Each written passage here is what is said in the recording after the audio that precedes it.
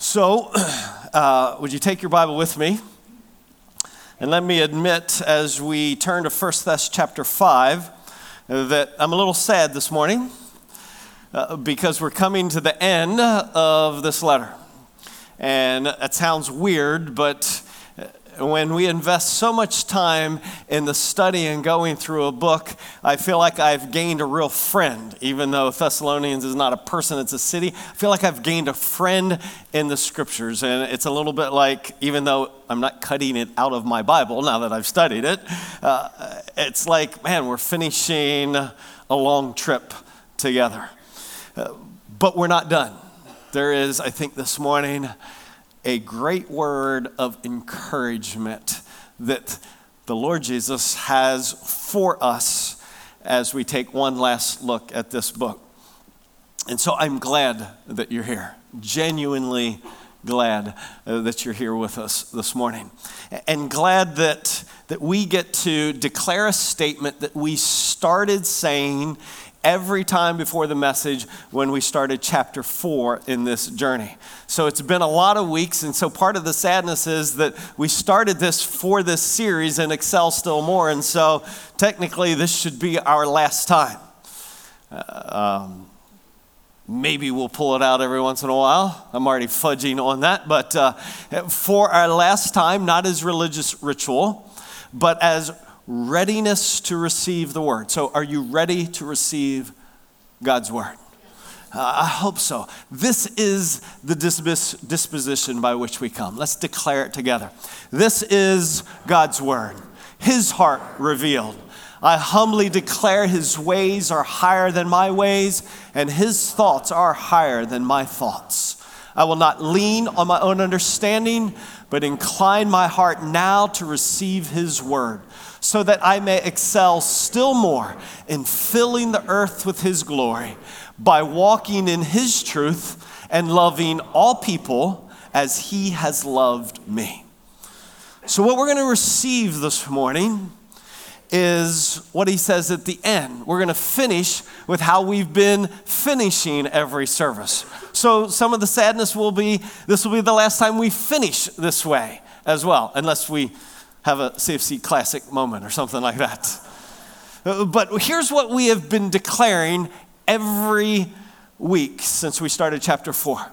I have said to you at the end, now may the God of peace himself sanctify you, how?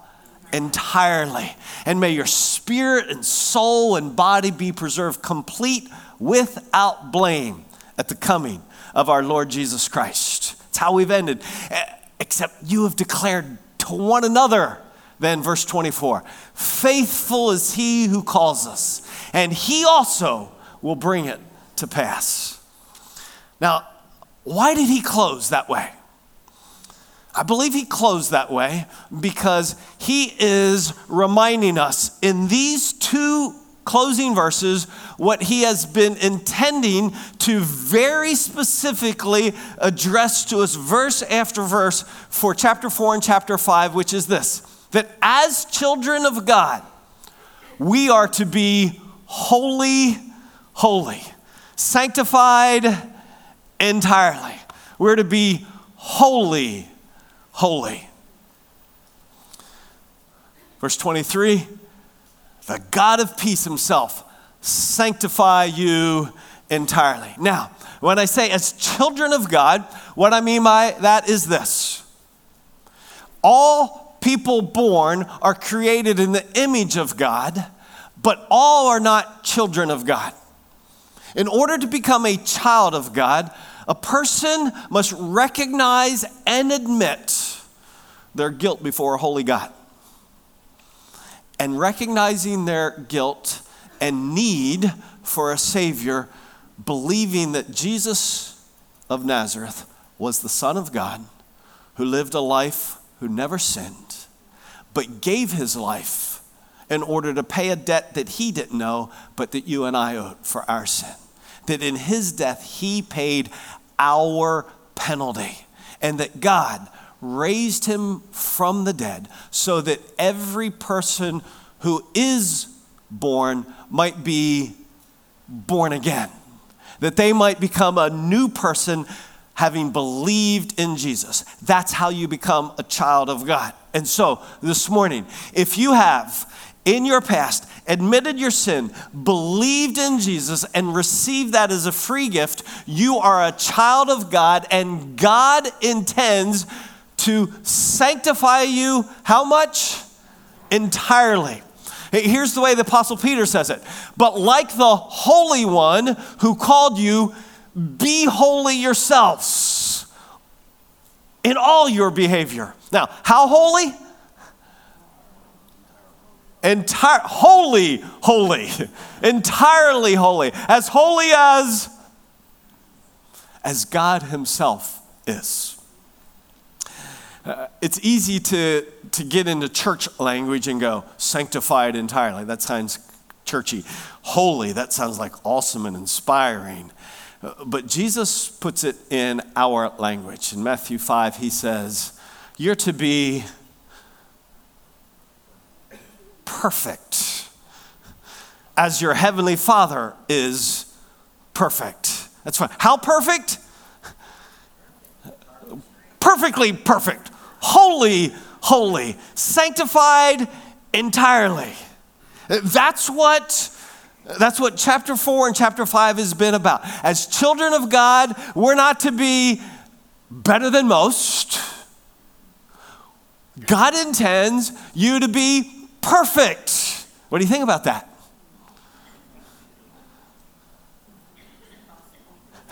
You think, well, let's start with this. Do you agree that you are to be perfect?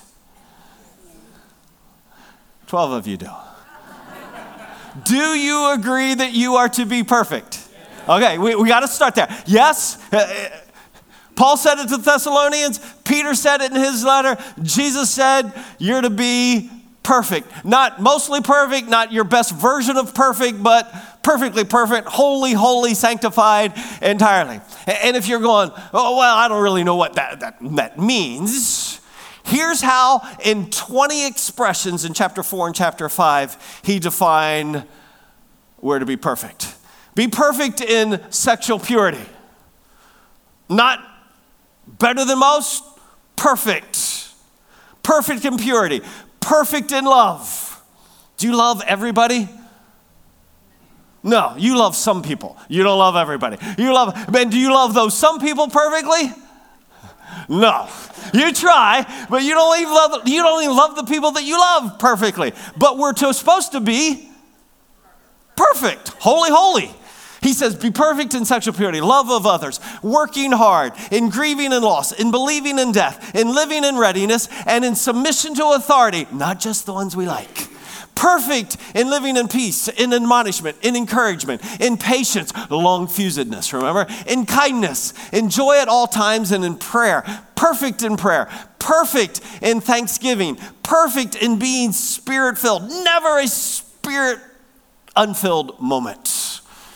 Perfect in receiving truth, perfect in examining truth, perfect in holding on to the good, and perfect in abstaining from every form of evil. Now, how do you feel about all that 20 stuff? You got to feel out of breath, don't you? You feel like, wow, why don't you just throw me in the deep end with like bowling balls tied around my ankle? And then go, have a nice swim. Doesn't it sometimes feel that way? Really, if you and I were to read the scriptures as they are easily understood, we would go, that's too much. And so we go, well, I'll try to be more loving. And we try to clean up our act a little bit, but in fact, the scripture is calling you and I, if we are children of God, to be holy, holy, perfect.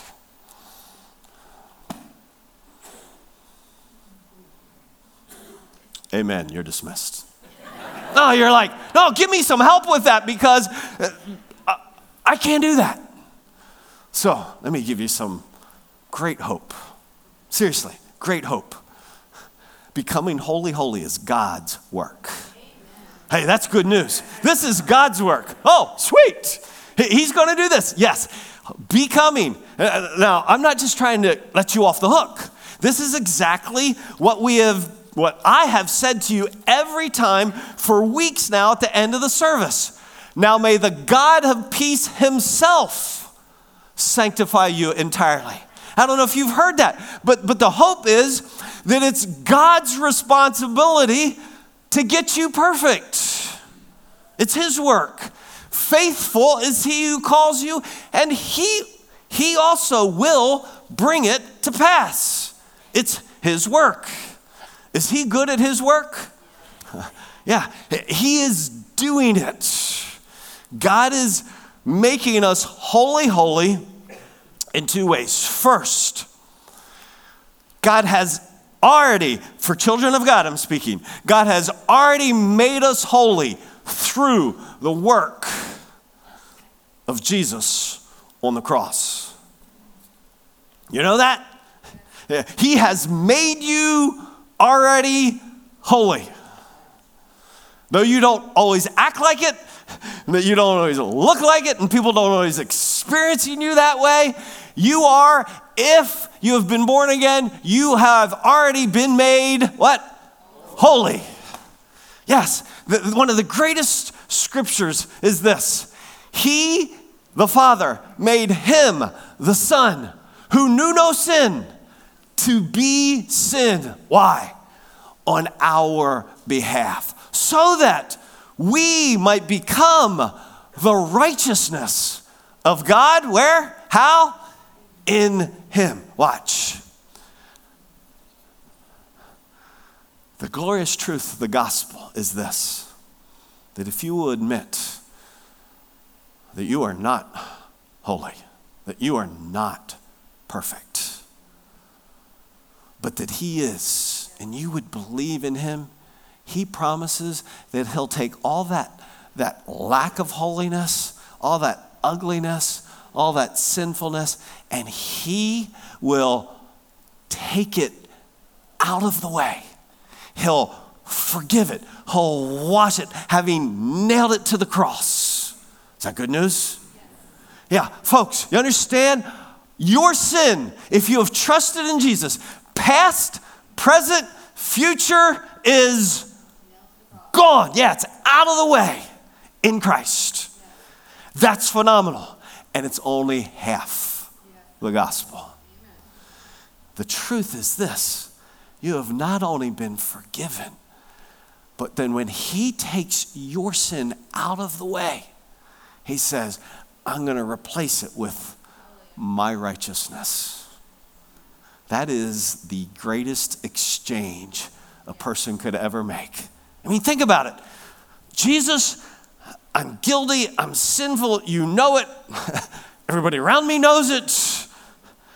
And I bring it to you, and he says, I'll take it.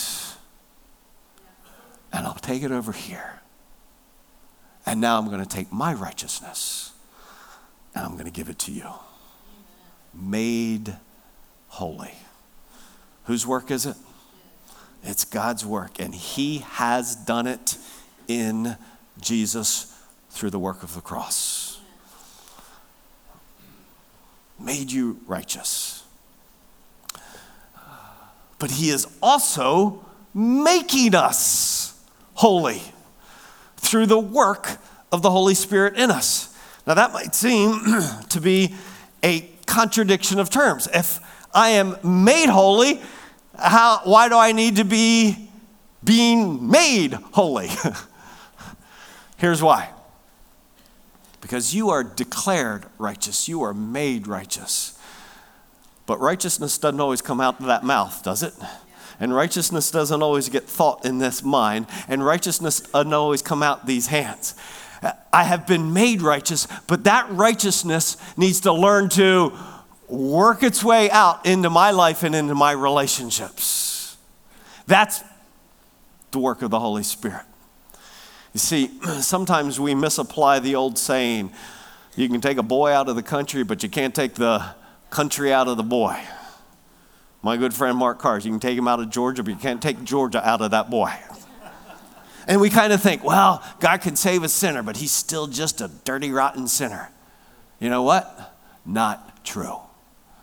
God can save a sinner and turn a sinner into a saint.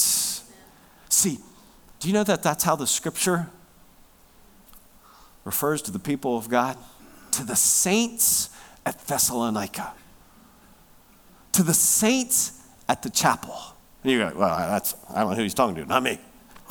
If you've trusted in Christ, he has changed who you are in order that you might learn to live that out. We've had it so wrong for so long. People tend to think about the Christian life as cleaning up the act.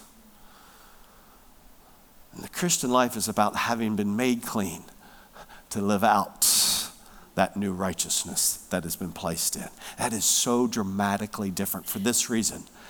Cleaning up my act is my responsibility. Living out that righteousness is what he does. Being holy, holy is God's work. Peter says this, seeing that his divine power has granted to us what?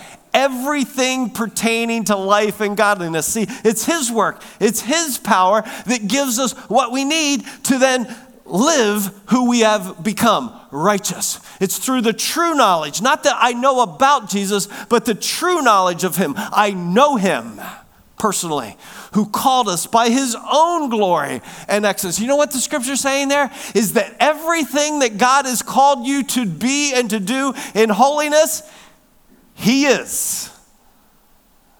He's not the dad who goes, don't do what I do what I say. He simply said, I've made you like me. Be like I am. Be holy, holy. I am. He's called you by his own glory and excellence. Watch. For by these he has granted to us, to his precious and magnificent promises, so that by them you may become partakers of the divine nature. See, the incredible promise is Jesus said, watch, this is the work of God. Jesus said, I'm going to give my life so that in my death your sin might be forgiven, that you might be made righteous. But it's going to be to your advantage, because then I'm going to go away and I'm going to send the Holy Spirit, God himself, another of like kind, if you remember that, if you were here, another of like kind, who not will be with you, but will be in you, so that me in you will make you a partaker of the divine nature, and me in you as a partaker of the divine nature, you will have everything you need to live out the righteousness that I have made you in my Son. So, are you as a child of God intended to be perfect? Yes or no? Yes. Whose job is it? God's. It's his job. He is doing it. He has done it through the giving of his Son to us who would believe in him. And he is doing it by pouring his Spirit into our hearts. Is that clear?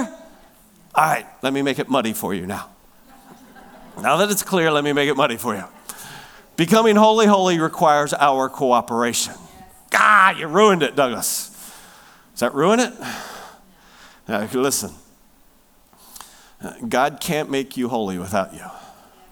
No, that's wrong. Sorry, got you on that one. So, God, if he can't do something, then he's not God anymore. Listen, God won't make you holy apart from you.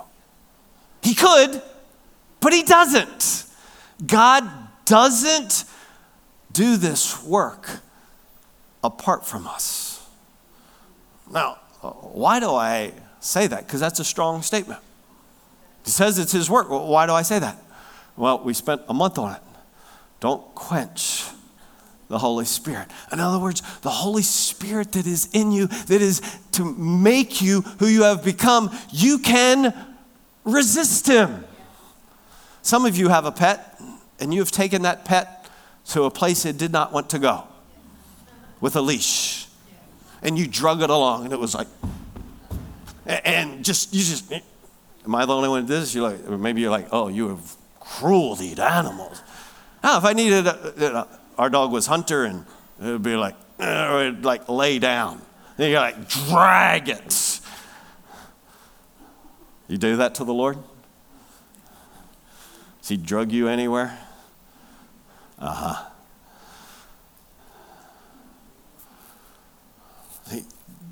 Don't quench the Spirit. Don't resist him. So, part of our cooperation is don't quench the Spirit. Don't resist. Don't dig your heels in what God is doing. It's his work to make you perfect. Go with it. Don't try and go another way.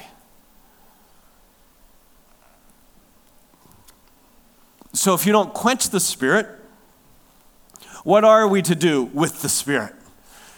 Well, Galatians 5:16 says, walk in the Spirit. Say, I love this picture. Don't be this guy. Be this one. Scripture says two don't walk together unless they agree. So why don't you agree that the Spirit's the leader, the Spirit is setting the direction, and the Spirit's setting the pace, and the Spirit's setting the distance for how long we're going to walk in that direction. Not the one that's, we're going here, and then they're running off over there. Walk in the Spirit. Watch, I love this. But I say, walk by the Spirit, and you will not carry out the desire of the flesh. Now, let me paraphrase that for you. Walk by the Spirit, and you will be holy, holy. Walk by the Spirit, and you will be perfect. Right? You see, this is why learning to walk in the Spirit is so essential, because if you are walking in the Spirit, you are being holy. You cannot be walking in the Spirit and sinning at the same time. You can't. When I'm sinning, I'm not walking in the Spirit. And when I'm walking in the Spirit, I'm not sinning. I am living out the righteousness that has lived in me in that moment when I walk in the Spirit. So don't resist him. Walk in the Spirit. Paul, in his own personal testimony, said it this way. Walk in the Spirit and live by faith. He declared first in Galatians 2:20 that he had been made righteous. He said, I've been crucified with Christ. So his death in my place. And it's no longer I who live. I've died with him. But Christ lives in me. I'm a partaker of the divine nature. I have everything I need for life and godliness. How do I live that out?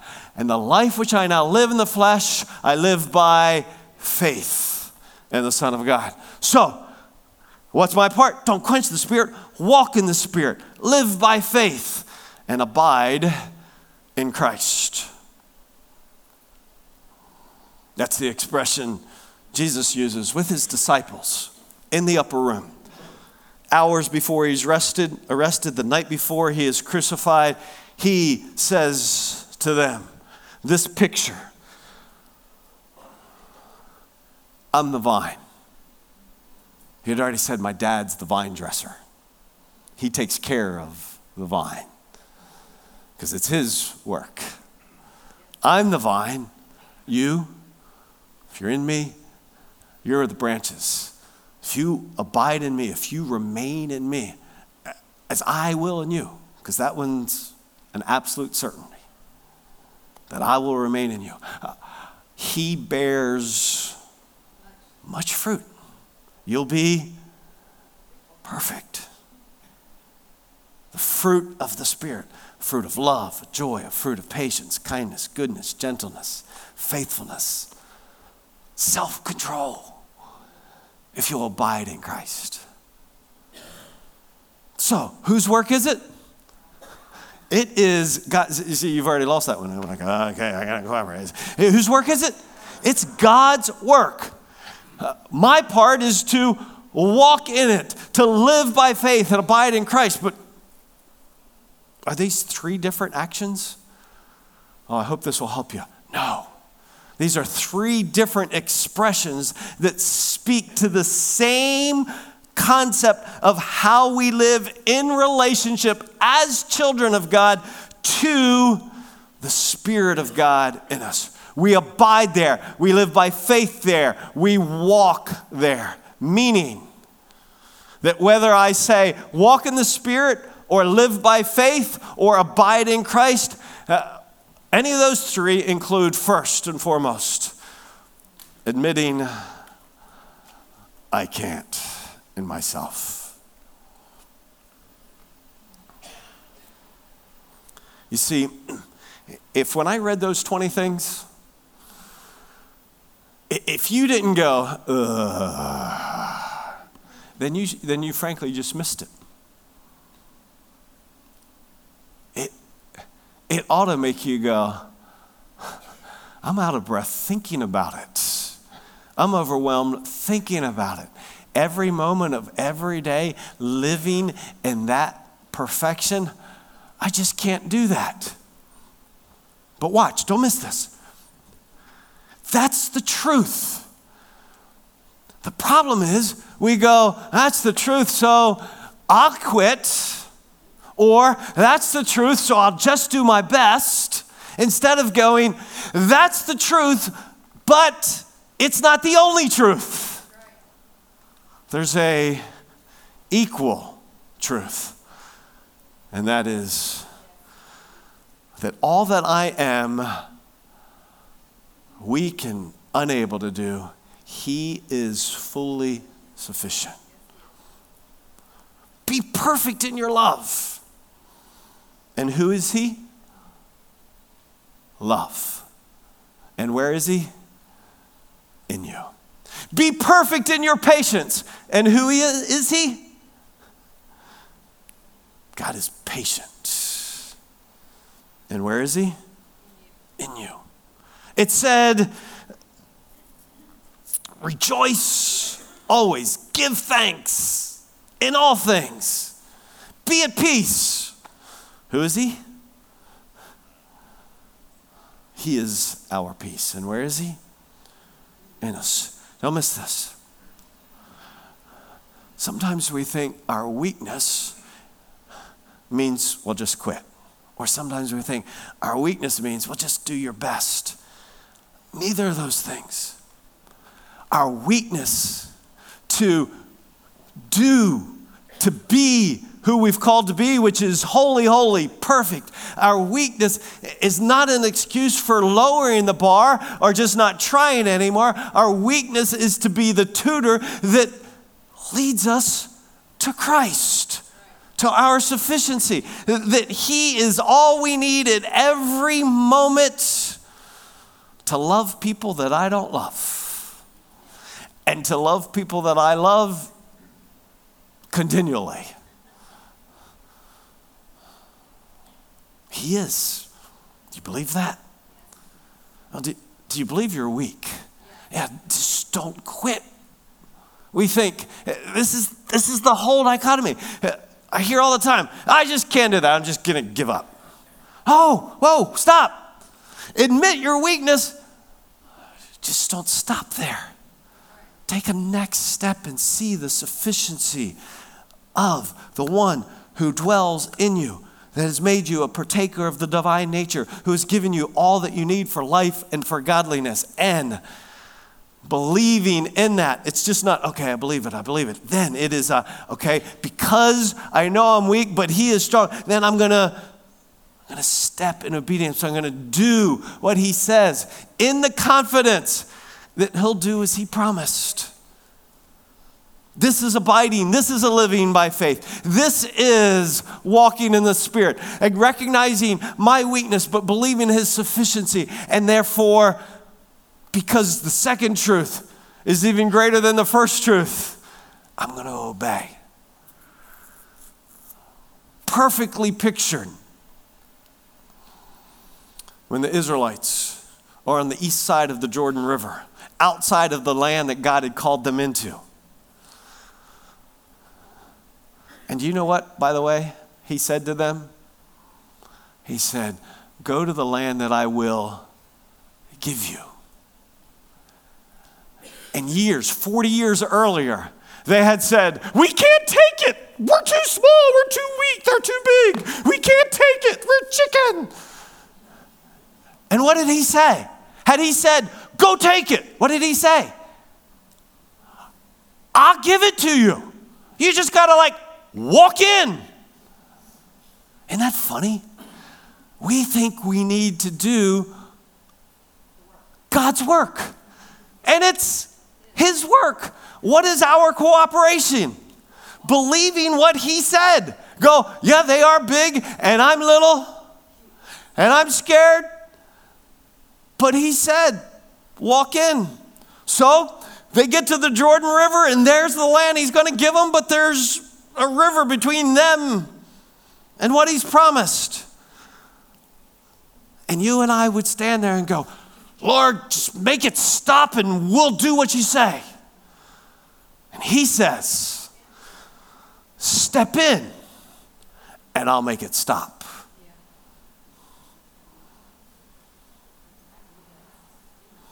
Totally different. See, as long as I stand here and say, make it stop, Lord, make it stop, and I'll live by faith. Folks, that is not faith. Once it's stopped, it's dry land, not sight. That's like, oh, okay, I'll walk across the road. Thank you. The faith is going, I don't know how to do this, but you've said, and I will do what you say, in confidence you'll do as you promised. Well, I don't feel thankful. I will give thanks when I'm thankful. How about give thanks and your heart will be lifted on the wings of praise?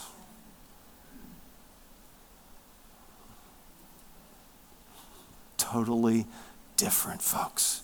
It's called the life of faith. It's called walking in the Spirit. It's called abiding in Christ. It's admitting who I am, but not stopping there and living, doing my best. It's believing in his sufficiency. And the belief is in the evidence in, I'm scared, but I step. I feel inadequate, but I step. I know that he has said it. It doesn't make sense to me. How many times week after week have we declared, his ways are higher than my ways, his thoughts are higher than my thoughts. I will not lean on my own understanding. I'll incline my heart to receive it so that I might excel still more in filling the earth with his glory by walking in his truth and loving as he has loved me. You see it? So good. It's God's work. It requires my cooperation, which brings us to then this tension. What if you fail? What if you fail to cooperate? What if you get in a nose to nose with God? He goes, it's my work to make you perfect. It's my work to make you holy. It's my work to make you pure. It's my work to make you loving. And you go, not in that way. Then what? Well, what happens when we fail to cooperate? Does God go, well, I'm eternal. I'll wait you out? Because he could. I mean, he could go, oh, you started a staring game with the wrong dude. You'll blink. What happens when we fail, when we refuse to cooperate? I love this. The scripture answers it. Faithful is he who calls you. He'll bring it to pass. Well, I'm not cooperating. He'll bring it to pass. Well, I'm not going to cooperate. He'll bring it to pass. I thought I needed to cooperate. His work. And it's not optional. Really, it's not. It's what he said he was going to do. And he is, what verse 24 call him? Faithful. In other words, he does what he says he's going to do. So you can say, I won't cooperate, but he's going to go. It's not optional. You ever tell your kids as a parent to do something they said, oh, I'd really prefer not. And then you say what? I really wasn't asking. You misinterpreted that as a question. It really wasn't a question. This was a statement.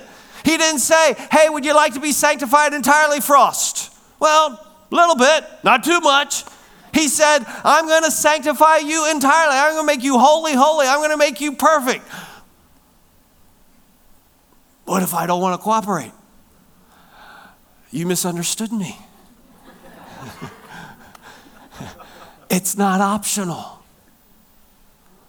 Faithful is he will bring it to pass. God says, Paul says to the Philippians, I'm confident of this very thing, that he who began a good work in you, how did he begin it? By the work of Jesus on the cross, making you holy. He will perfect it. There it is. He's going to perfect it until the day of Christ. See, God is active, not passive. He's not going to wait you out. He will be active. And so if you go, well, you say you're going to and it's your work, but I'm not going to cooperate. You know what he does? God deals with you as with sons. This is good. God deals with you as sons. For what son is there whom his father does not discipline? In other words, if you're a kid, you get disciplined. You agree with that one? You remember when you were a kid? Was that true for you? Yeah. We will regularly rate our kids top to bottom and who got disciplined the most. But everybody gets on the list. Some lots more than others. But every child gets disciplined. Why? Watch. They, speaking of earthly fathers, they disciplined us for a short time as seemed best to them. And that is hard because you're like, I don't know, if they're doing the right thing, maybe I'm doing the wrong thing, maybe I'm pushing them the wrong way. It's hard. We do what seems best to us. But he disciplines us for our good. He always knows how to best discipline us. For what goal? Holy, holy. Perfect. Listen, we usually think about discipline as God's going to get you for what you did. He's going to make you pay.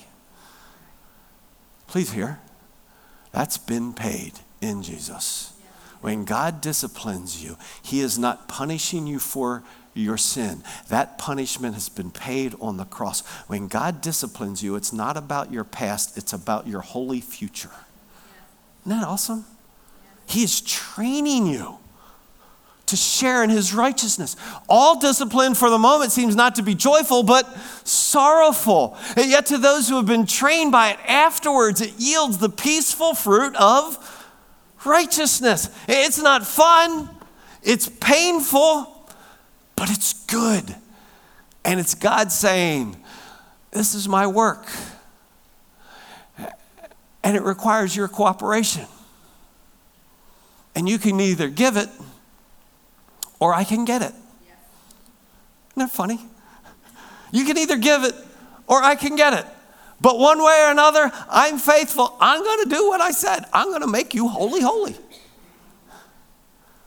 That's amazing. I love this because I am absolutely confident that God's going to do what he said in my life. He's going to do what he said in your life. It may be because he's active and it's not optional. It may be that he will be reactive, and I say reactive in the sense that he disciplines those who are uncooperative. He will reactively discipline the uncooperative. And it may be in all sorts of ways. We used stand in the corner, we used restriction, we used extra work, we used the spanking spoon. All depended on the crime and the age. Our kids didn't know a wooden spoon was a kitchen utensil until later in life. They're like, why are you stirring the spaghetti with the spanking spoon?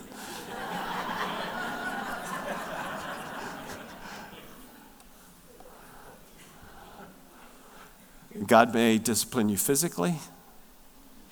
God may discipline you financially. Not punish you, train you towards righteousness. You see, he loves you. Couldn't love you more. It's already been declared on the cross. He is for you. And friends, his discipline is part of his faithfulness to you. Sometimes we think, oh man, they're really soft. They really love their kids. They're soft. They don't discipline them. That is not true. Love disciplines. Because it's how we share in his righteousness. It's how we become holy. But it doesn't stop there. The scripture also says that every branch that bears fruit, he prunes it. So it's not a disobedient branch that's pruning. It's an obedient branch that he says, you're bearing fruit. You could bear more fruit. So he reactively disciplines the cooperative and he proactively prunes the cooperative. And sometimes this just bugs us because pruning can feel a lot like discipline. It hurts and you go, God, make the people who are uncooperative hurt, not me. I'm cooperating. I should get it easy. But the reality is, some of us, no, strike that. None of us will be fruitful as God intends us to be apart from pruning. Some things that we wish didn't happen, and they're not because we were disobedient to the Lord. It's because he's growing our obedience, because he's growing us in our capacity to love. He's growing us in our capacity to forgive. It just hurts. Now, I had somebody tell me Thursday night, I don't know about this message, Doug. I mean, basically you're saying God's going to make us holy and it's going to hurt by pruning, it's going to hurt in discipline. Why don't I just discipline? Why don't I just disobey if it's going to be hard either way? So hear me clearly. It will be hard, but man, you can make it harder. Unnecessarily harder. When my son Will came up with the bright idea that he and a friend wanted to ride across the state of Florida on a bicycle in one day with no training, I thought, seriously? And he's like, yeah, this will be awesome. So he got up early one Saturday morning, he and a friend, another guy, and they went and put the back tire in the Atlantic Ocean, and they decided today we're going to ride across the state of Florida. Not the right equipment, no training whatsoever.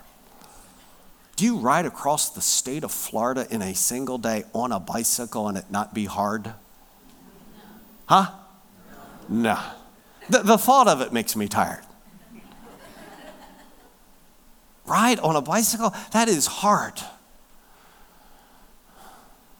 It's hard in the training to get yourself ready, or it's hard in the not training and killing yourself for a day. Could you make it harder? Yeah, they took a wrong turn. 20 miles. That makes me mad in a car. Seriously. I'm like, look at all this time I'm wasting. On a bicycle? On the day that you're riding across the state? Maybe we should try next week. Hey, they made the hard lots harder. And some of you are making it extra hard in the wrong turns you're taking. He has said, I'm going to make you holy. And you're going, well, I'm a guy. No guy's really pure. So you're running down your impure, lustful path. And then you wonder why it's so hard.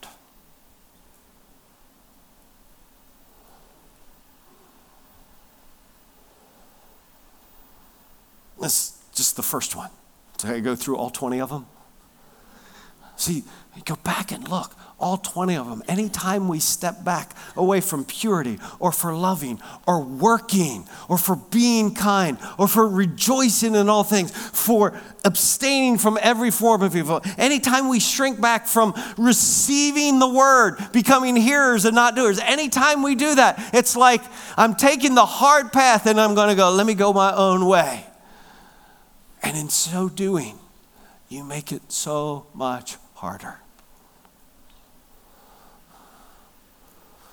How many times have I myself looked back and go, what a fool.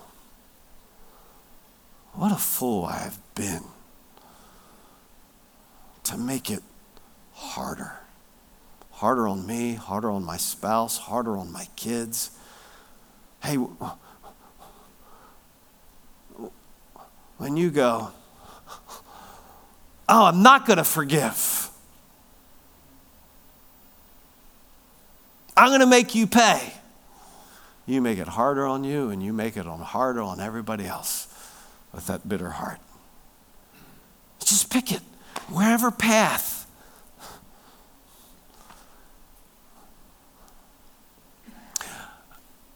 Whose work is it? It's his work. He's gonna do it. I love that. And he won't do it apart from your cooperation. You can give it or you can get it. But it's not optional. And I want us to walk out this morning going, Lord, I can't mess this up. Isn't that interesting? I got an email Friday morning from a gal who had been Thursday night. She said, I walked out Thursday night so encouraged, but I couldn't put my hand on why. And I woke up this morning and I realized it was because I can't mess this up. This is God's work. I can certainly make it harder, but I can't mess it up. It's his work.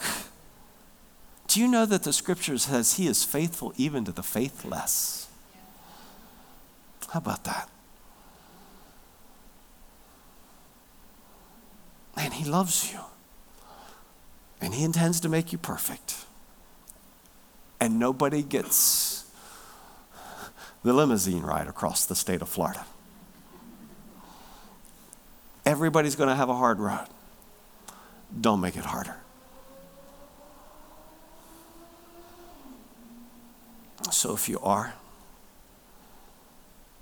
repent. Get back on the biblical path. And if it's hard, because not disobedience, it's just hard, it's God pruning you, then consider it all joy, my brethren, when you encounter various trials, knowing that the testing of your faith, the testing of your faith, the growing of your faith, not your disobedience, the testing of your faith produces endurance. See, that's what God's doing in us. And let endurance have its perfect result so that you, say it with me, may be. You didn't want to say that, did you? So that you may be perfect and complete, lacking in nothing. You can't mess it up because it's his work and it's not optional. He's going to do it. So,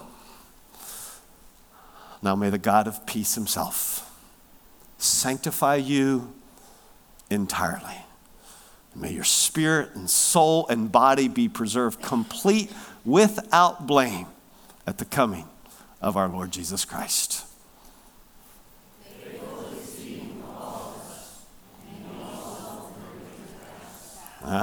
You believe it? Amen. God bless.